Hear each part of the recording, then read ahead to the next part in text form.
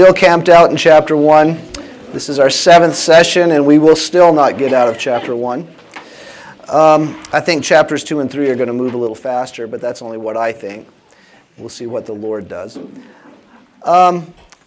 So far, what we've been doing in chapter 1, we've been seeing that God is in control. So we've been seeing His sovereignty as it's laid out here so clearly.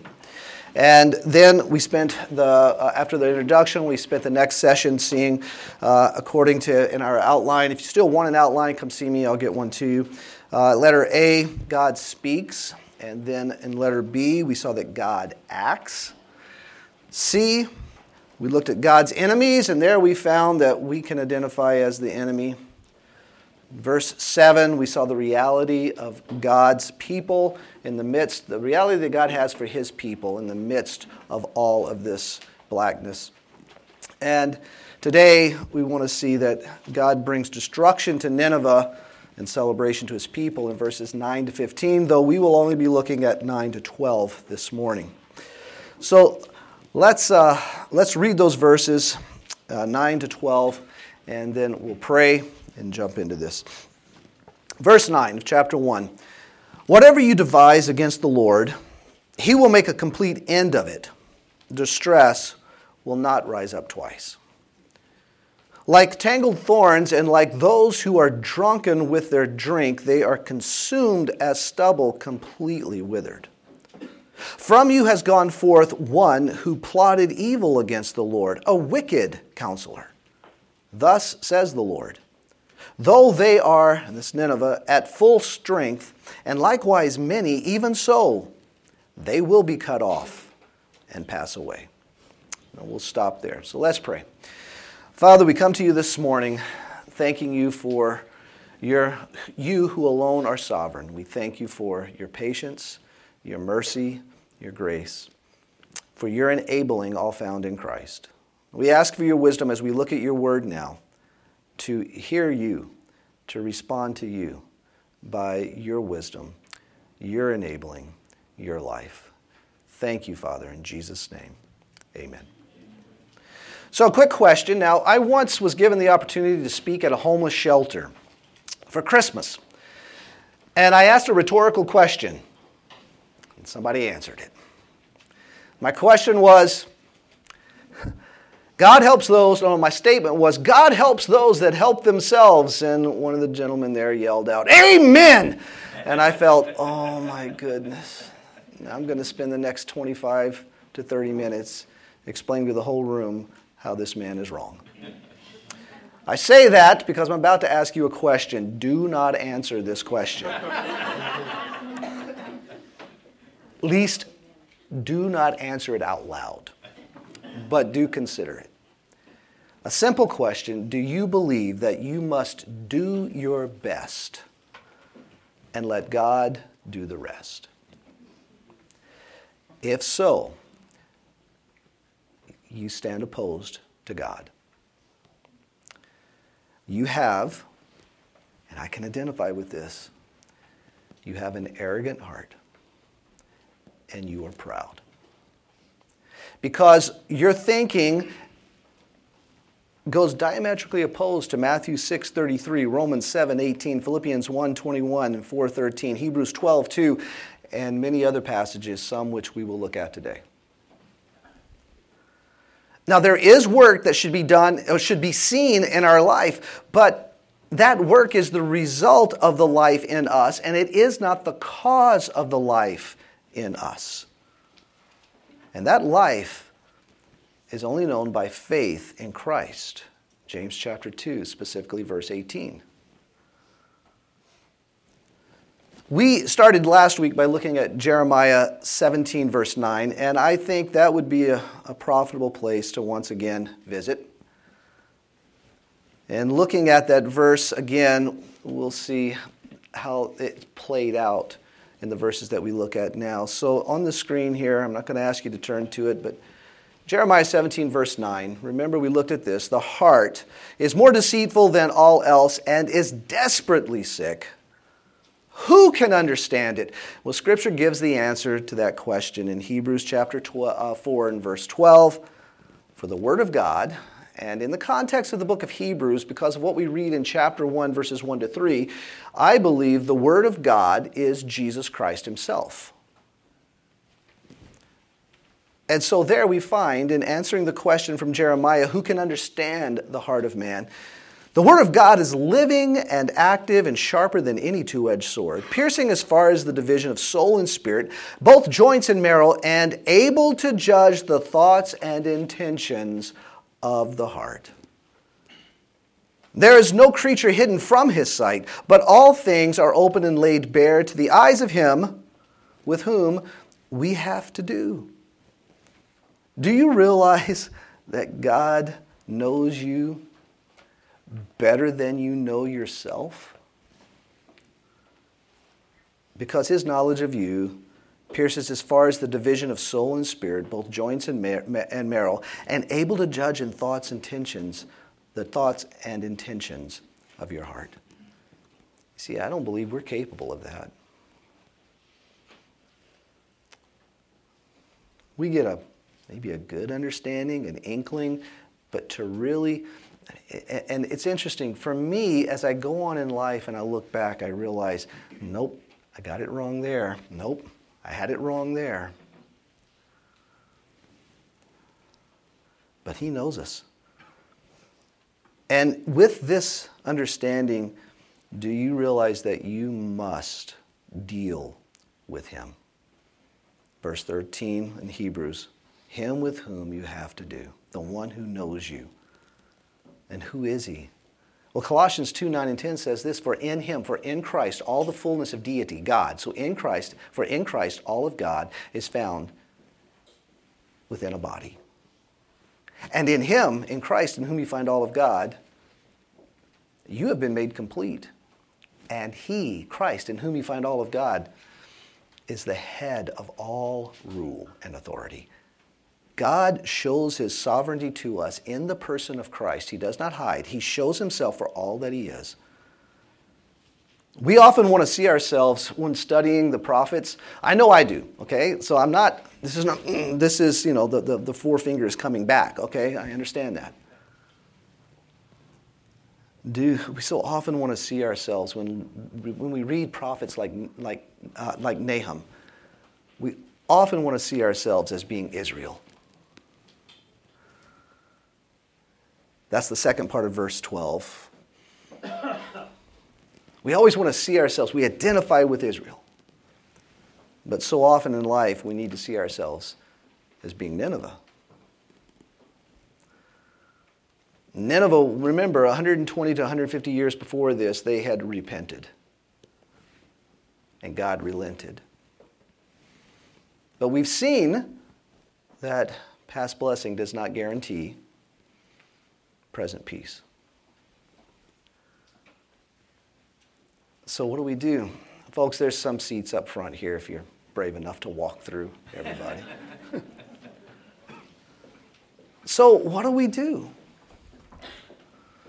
Anderson says this, so Nahum warns the Ninevites before that time that no amount of human ingenuity, listen to this, no amount of human ingenuity will be an adequate barrier against God's power.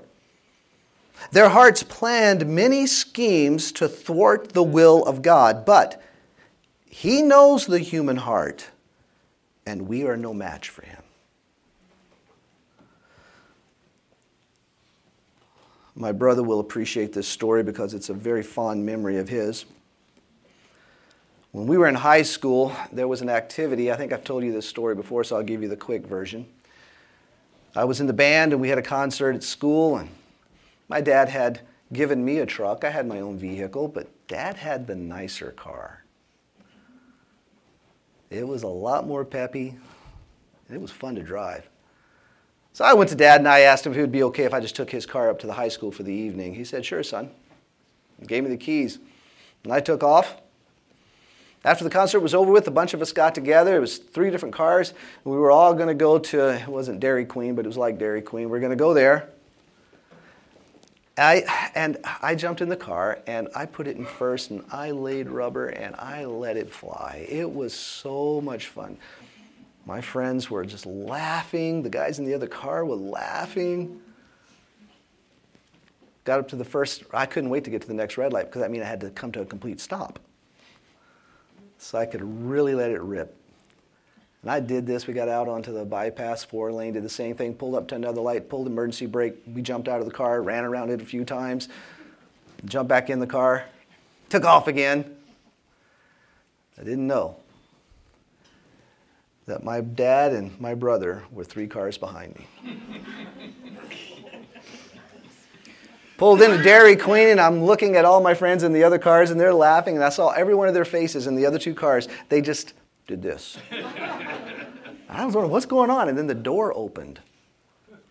And I turned my head just this far, and there's my dad's hand, and I recognized that hand. I knew that hand well. And he said to me, "Let's trade." I gave him his keys. He gave me mine. By the time I got out of the car, all my friends in the other 2 cars were gone. And the one I had with me had no choice, had to stay with me. Dad knew my heart, though I thought I was doing a good job of hiding it. And though I had convinced myself that this was okay. But I came to the sudden realization that he knew my heart, and I had to deal with him. It was a long drive home for me. God knows your heart.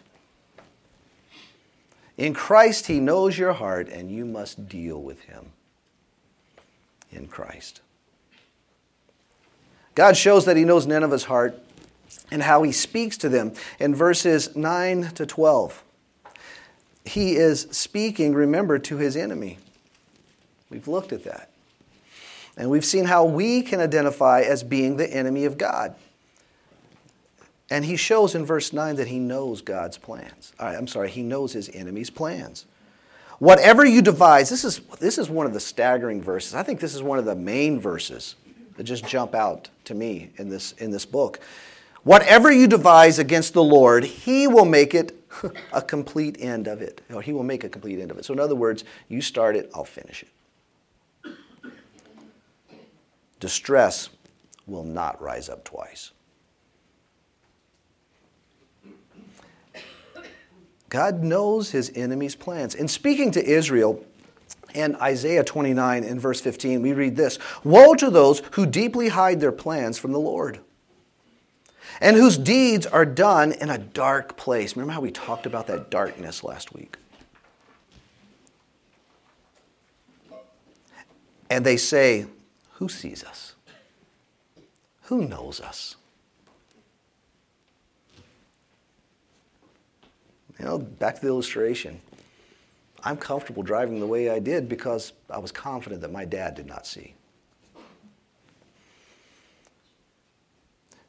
You turn things around. Shall the potter be considered as equal with the clay? That what is made would say to its maker, "He did not make me," or what is formed say to him who formed it, "He has no understanding."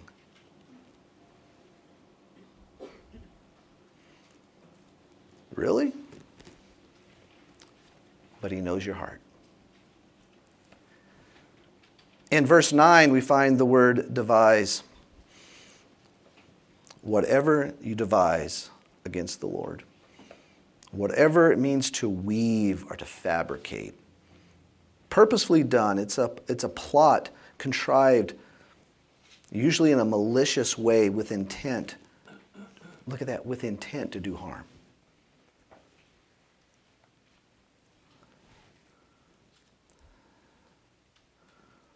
What they planned is actually with the intent to harm the Lord. Look at verse 11.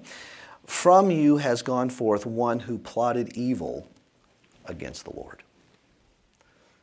And we look at Nineveh, bunch of dummies.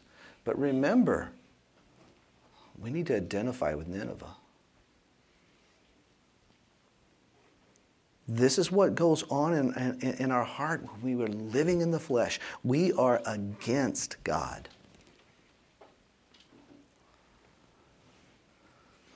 Because this is against the Lord because it comes from that dark place that we talked about last week. Now let me ask you a question. This one I do want you to answer. Why would anyone want to do harm to the Lord? And let me be more specific. Why would any Christian want to do harm to the Lord?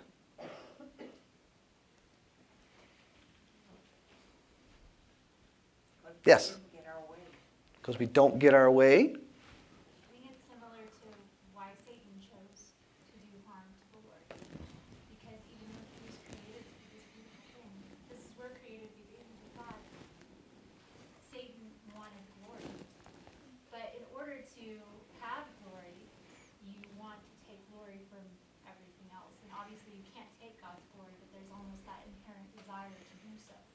Just like Satan is striving to take God's glory. Okay. So wanting that desire to want to take God's place. Okay? Anybody else? Why would we as believers want to do harm to the Lord?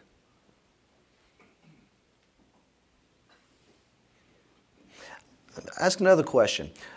Let's think of it this way. What's at the root of of one person doing harm to another person? What's at the root of that? Why? Why do we, those moments when you just, why? Why do we want to do harm? Pride. Okay, pride.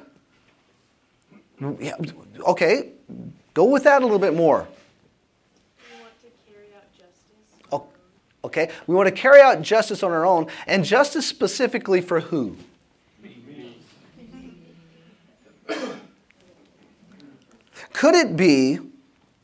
Could it possibly be that the root of all of this is for us simply to have our way, that we may be, what you're saying, that we may be God of our own life? I was thinking this through, and I thought about Genesis 9.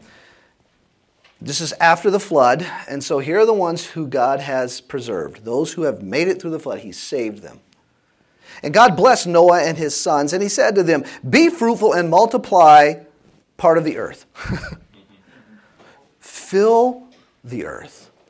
But we find already in chapter 11, the descendants of these, they have a different idea. In verse 4, they said, "Come, let us build for ourselves." See the wording here. "Let us build for ourselves a city and a tower whose top will reach into heaven. And let us make again for ourselves a name. Otherwise, we will be scattered abroad over the face of the whole earth." Let us build for ourselves a name. Otherwise, we're going to live the way God would have us live. And again, it's so easy for us to, to look at them and go, "Oh, idiots." But really, this is the heart of man in the flesh. This is what it is to live fallen from the image of God. But to strive and to grapple, what? For the purpose of being my own God.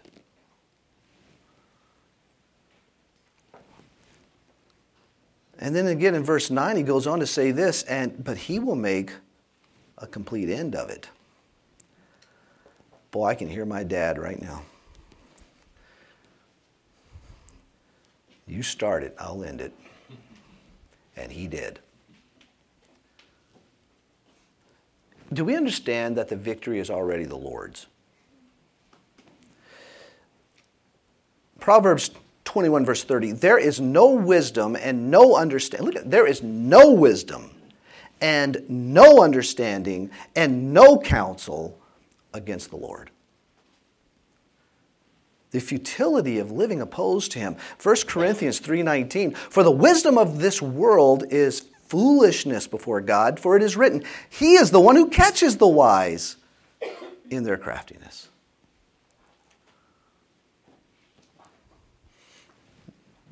Remember verse 8? But with an overflowing flood, he will make a complete end of its sight, Nineveh's sight, and will pursue his enemies into darkness.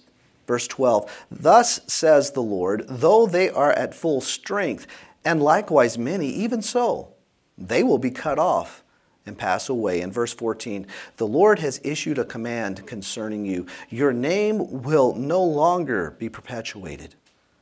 I will cut off idol and image from the house of your gods. I will prepare your grave, for you are contemptible. And we're going to look at that verse more when we get to it, but that contempt, it means you are insignificant.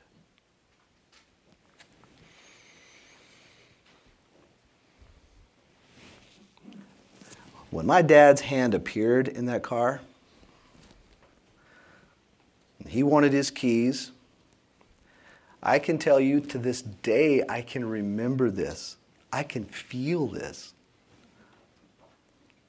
I instantly had fear overwhelm me. Despite my best plans, I knew that I was exposed. My heart was exposed, and it was over. Did you have a conversation with your dad afterwards? It was a very interesting conversation. It was one where I did all the talking, and he just looked at me. I didn't have to say a word, or he didn't have to say a word. Remember, Nineveh had repented 120 to 150 years before this. But now they've gone their own way. They live their own way against the Lord, only to find out that their activity, their success was all futile. Are you busy doing nothing? God will not be mocked. How many years have you engaged in futility? And I'm not just talking about, going to the bars or sleeping around or, the things that jump to our mind. I'm talking about going to church, dressing the part and carrying your Bible, reading it enough to where it's worn out. But it's all futile. Because it's all with the dependency of yourself, doing my best, and letting Him take care of the rest. God is not mocked. In Galatians 6, within the context of chapter 6 in Galatians, he's talking about us serving one another. And this is what he says in Galatians 6, verses 7 and 8. Do not be deceived. God is not mocked. For whatever a man sows, this he will also reap. For the one who sows to his own flesh will from the flesh reap corruption, but the one who sows to the Spirit will from the Spirit reap eternal life. Now remember, who's he talking to? He's talking to believers, to Christians. So with that, he goes on in verse 10 in our text, and he presents two similes. It's interesting, the two similes, the way they actually kind of go together, though they actually seem like they're completely different. But it says, like tangled thorns, and like those who are drunken with their drink, they are consumed as stubble completely withered. So you have two, it's interesting two things here. One is he's talking about this dryness, and then he's talking about this liquid, the alcohol. And we think, okay, well, that's two different things. No, it's really interesting. Though they are drenched in drunkenness, they will be consumed for what they are, which is really dry. I appreciate the way the Amplified Bible puts it. It reads like this: For the Ninevites are as bundles of thorn branches for fuel. And even while drowned in their drunken carousing, they shall be consumed like stubble fully dry in the day of the Lord's wrath. So the two similes, the first one, like tangled thorns, as stubble completely withered. Let's turn to Isaiah chapter 10.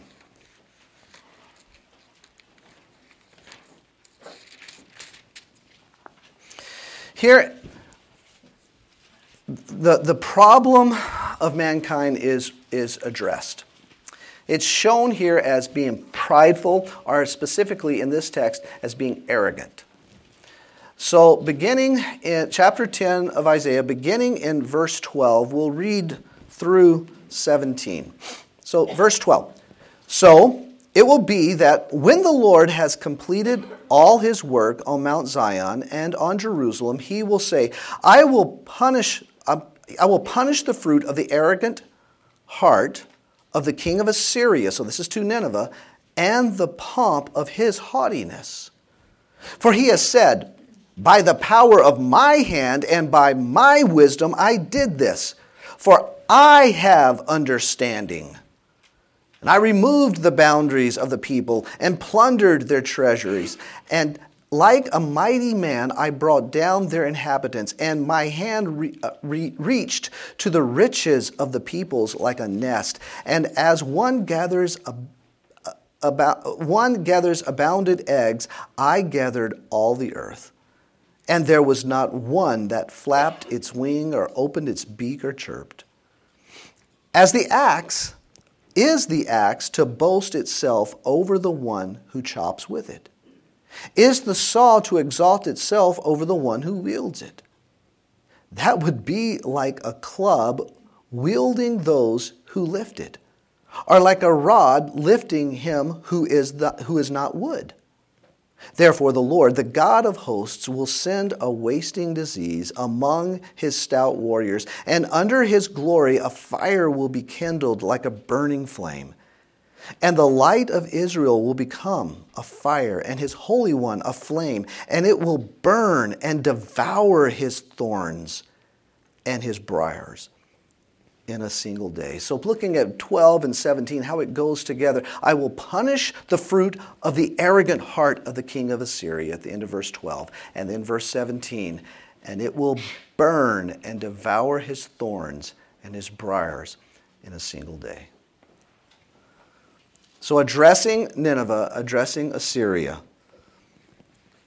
the reason for this consuming is because of the arrogant heart, the haughtiness, the pomp and haughtiness. Hey, Kelly? Yep. Can you go back to that previous slide for a second? Sure. I think I can. Keep going. Yeah, it was the one, that, sorry, it was the amplified version. Okay. Let's find it. I can do it like this. Sorry. No, it's fine. We go over time, it's your fault. That's right.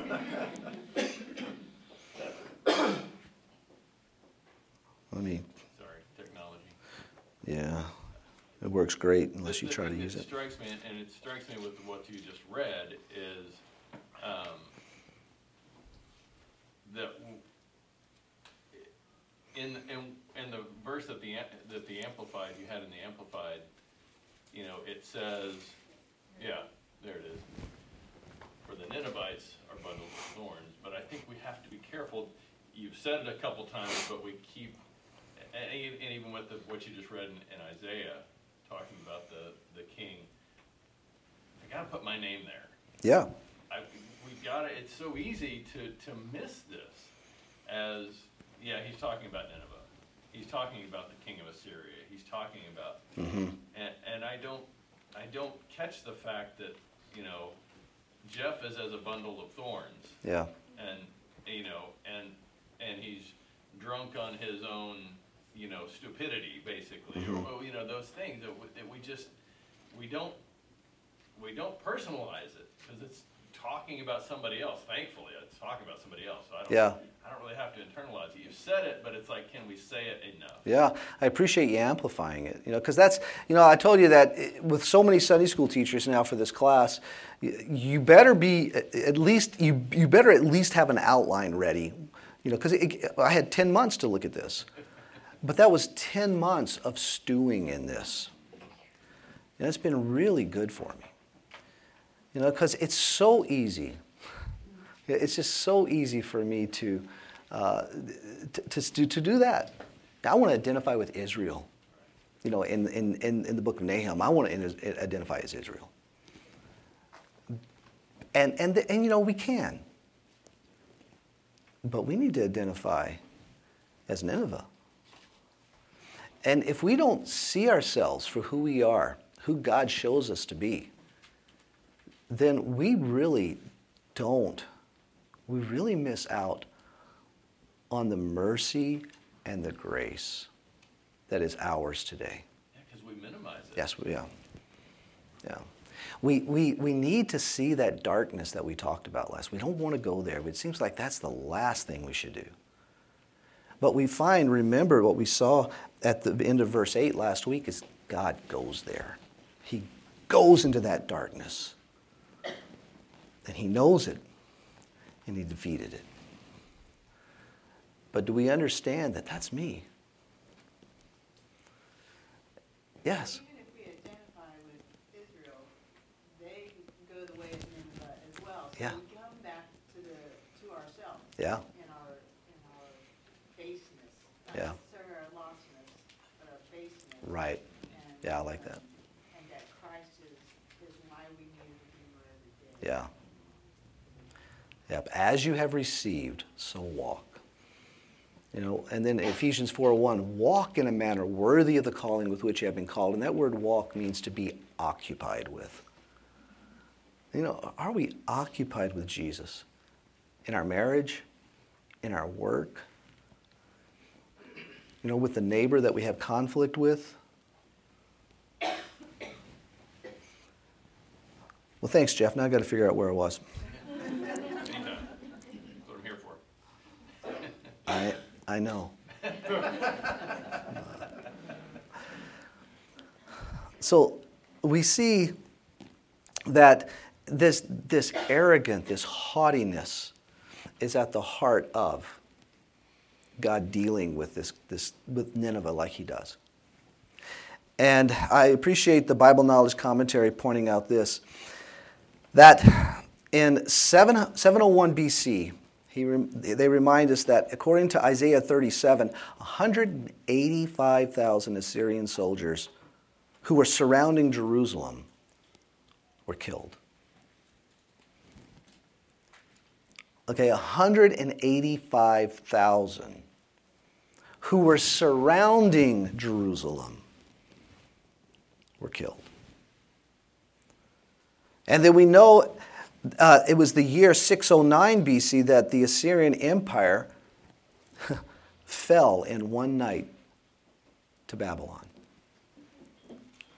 And then the Bible Knowledge Commentary went on to say this: the fall of the Assyrian Empire is a prototype of the fall of all who oppose God and his plans for his covenant people. This is applicable for us. So we've seen the first simile, like tangled thorns, and the second one is like those who are drunken with their drink, they are consumed. Well, you know, this is an incredible picture for us. And if you've never seen this for yourself, I encourage you to go to Fredericksburg on a weekend. You know, it's not what it used to be. Those of you who live there, you know what I'm talking about.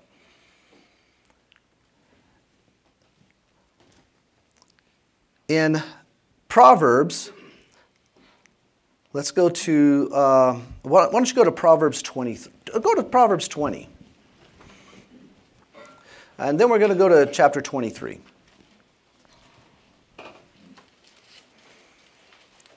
It's amazing how uncomfortable we get with these verses.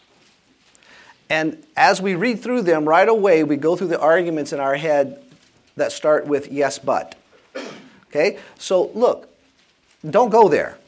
I'm going to read these verses, but don't go. Don't go there. Don't go yes, but. Okay? But wait until we get to the end to see what it is that we need to learn. Don't get so defensive here. Here we go. Proverbs 20, verse 1. Wine is a mockery, strong drink a brawler, and whoever is intoxicated by it is not wise. And I think we all pretty much okay with that. Now let's go to chapter 23.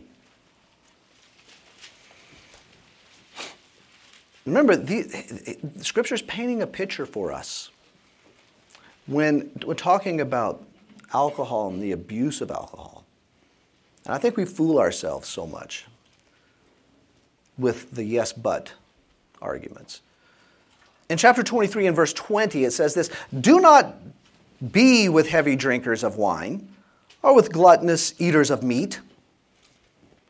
For the heavy drinker and the glutton will come to poverty, and drowsiness will clothe one with rags." Verse 29, who has woe? Who has sorrow? Who has contentiousness? Who has complaining?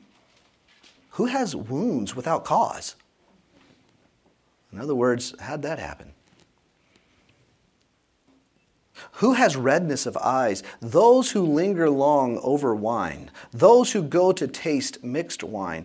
Do not look on the wine when it is red, when it sparkles in the cup, when it goes down smoothly.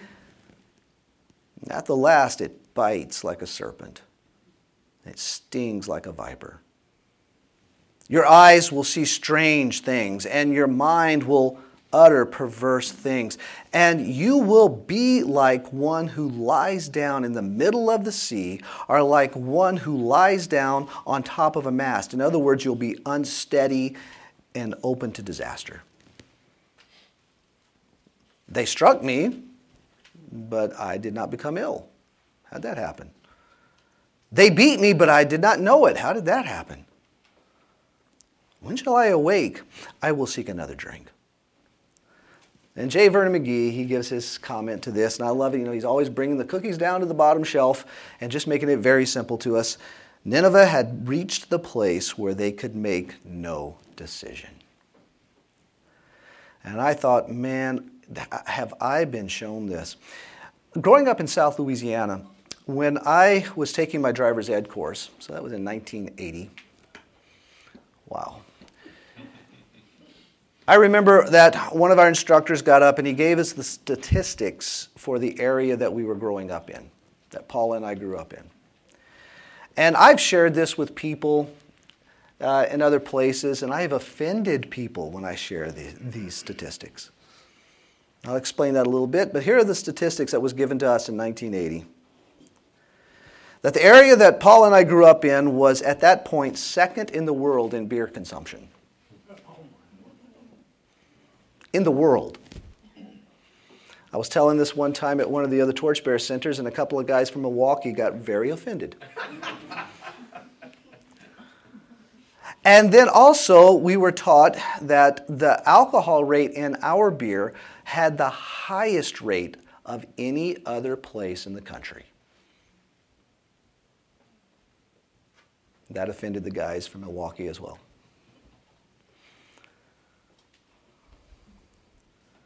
And that was the reason why the insurance rates for teenage boys was double what it was anywhere else, the highest in the country. It was a regular, and when I say regular, I don't mean happened a lot. I mean regular occurrence for me to go out and smell alcohol. A few years back, when we went home to visit, Paul took us to a football game there at the local university. And as we're walking into the stadium, I could smell it. And I leaned over to my daughters and I said, "Do you smell that?" They said, "Yeah." I said, "That's my childhood." And both of them went, "Yuck."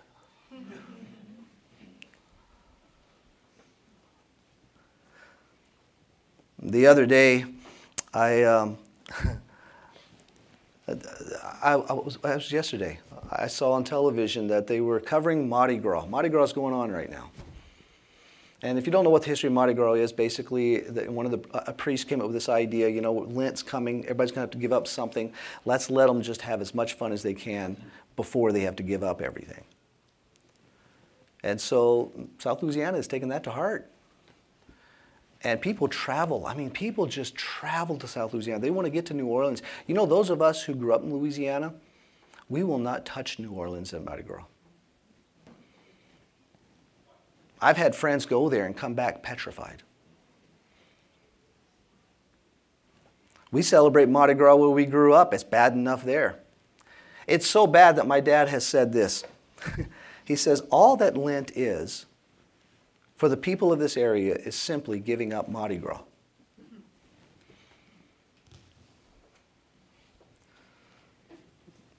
My childhood was one where I saw not just Mardi Gras at Mardi Gras, but I saw it throughout the year. I saw people that I grew up, people I knew, I went to school with, people I dated. I saw people throughout the year, people who were otherwise capable of thinking, suddenly behave as though they were idiots, incapable of making rash decisions. And I could tell you some things, and it was just like, what? Yeah. This is what this passage is describing. These are those who are opposing the Lord. Remember, they are those who, according to Jonah chapter 3, have repented.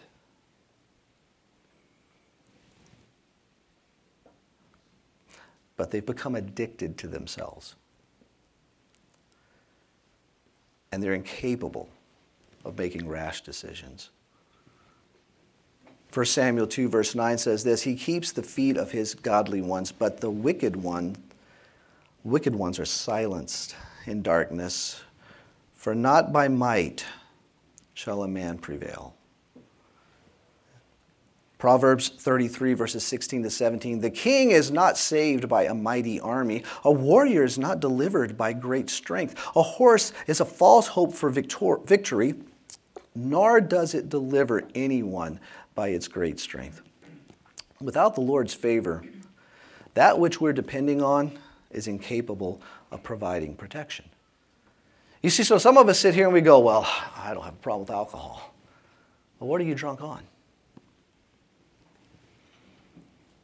I mean, so many of us have bought into the lie that if I get a college education, life will be okay.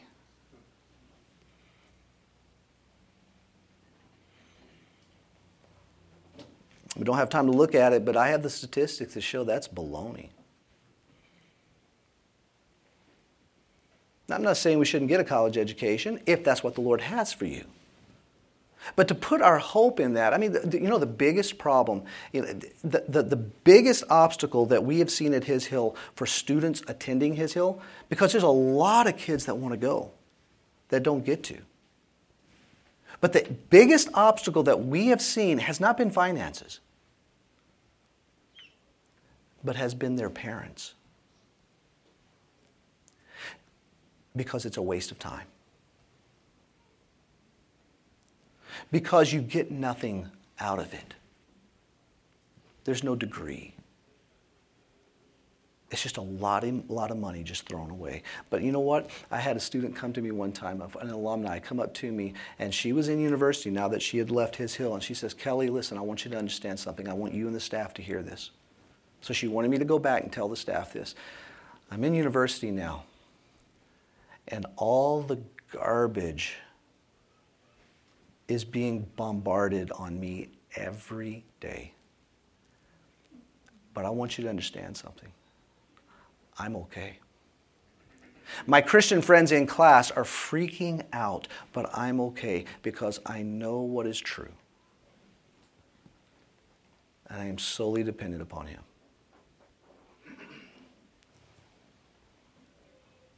What are we drunk on? What are we depending upon ourselves for? Abide in me and I in you, as the branch cannot bear fruit of itself unless it abides in the vine. So neither can you unless you abide in me.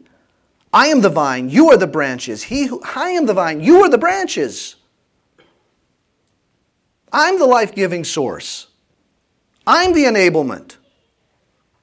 He who abides, that means remains. He who stays there. He who abides in me and I in him, he bears much fruit. For apart from me, you can do nothing. Would you turn to 1 Corinthians chapter 1, please?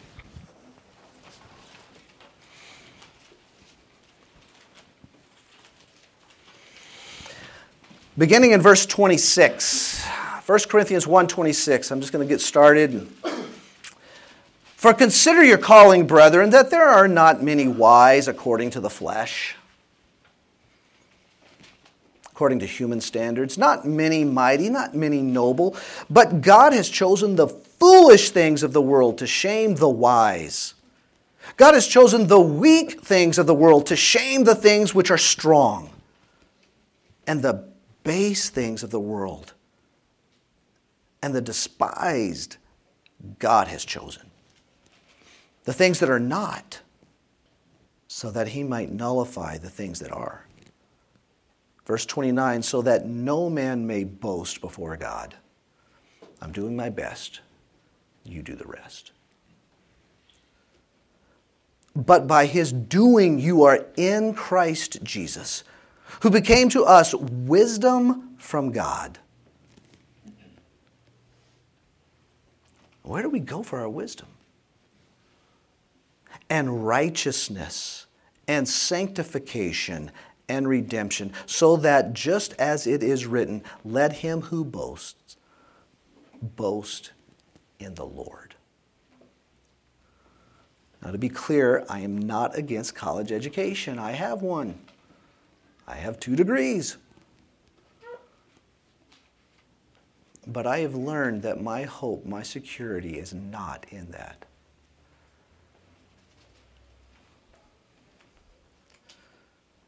Listen to some other passages. No, I'll tell you what, let's go back to our main text and we'll finish with this.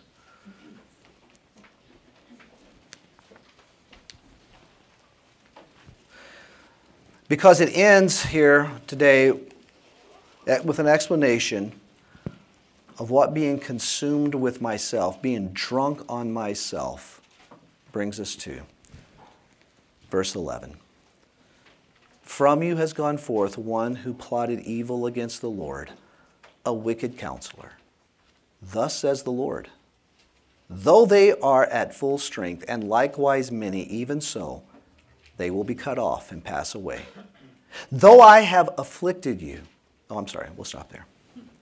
They will pass away. You know, we don't have time, but I wanted us to go to Galatians 2. See the context of the verse that we like so much, Galatians 2:20. And there, what Paul is dealing with is the haughtiness, the arrogance of these believing Christians. And how they want everybody else to act like them, according to their convictions. There were Jewish Christians there who had decided they were going to live and depend upon the old covenant law, and they were putting it on everybody else. And within that context, Paul says, I've been crucified with Christ. It's no longer I who live. See, it's not dependent upon me anymore. It's no longer I who live, but Christ who lives in me. And listen to this, the life which I now live in the flesh, dealing with my identity with Nineveh, I live by, what's the word? Somebody said it, faith. In the one who loved me and delivered himself up for me. And then just for an exercise today, if you go on and you read chapter 3, verses 1 to 9, count how many times faith comes up. Are you so foolish? Having begun by the Spirit, are you now being perfected by the flesh?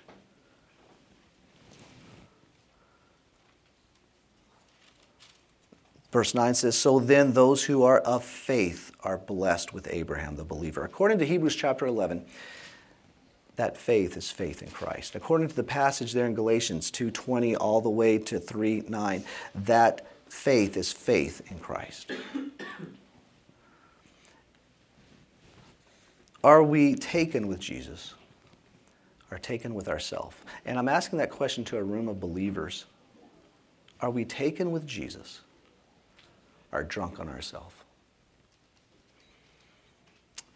For time's sake, I'll just pray. Father, we thank you for this morning and for your firm reminder, your insistence on your image for us by your life in us as found in Christ. And so, Lord, we ask for your wisdom this morning to be taken with Jesus and not drunk on ourselves. for your glory. Thank you in Jesus' name. Amen. Thanks for your patience. Thanks for listening.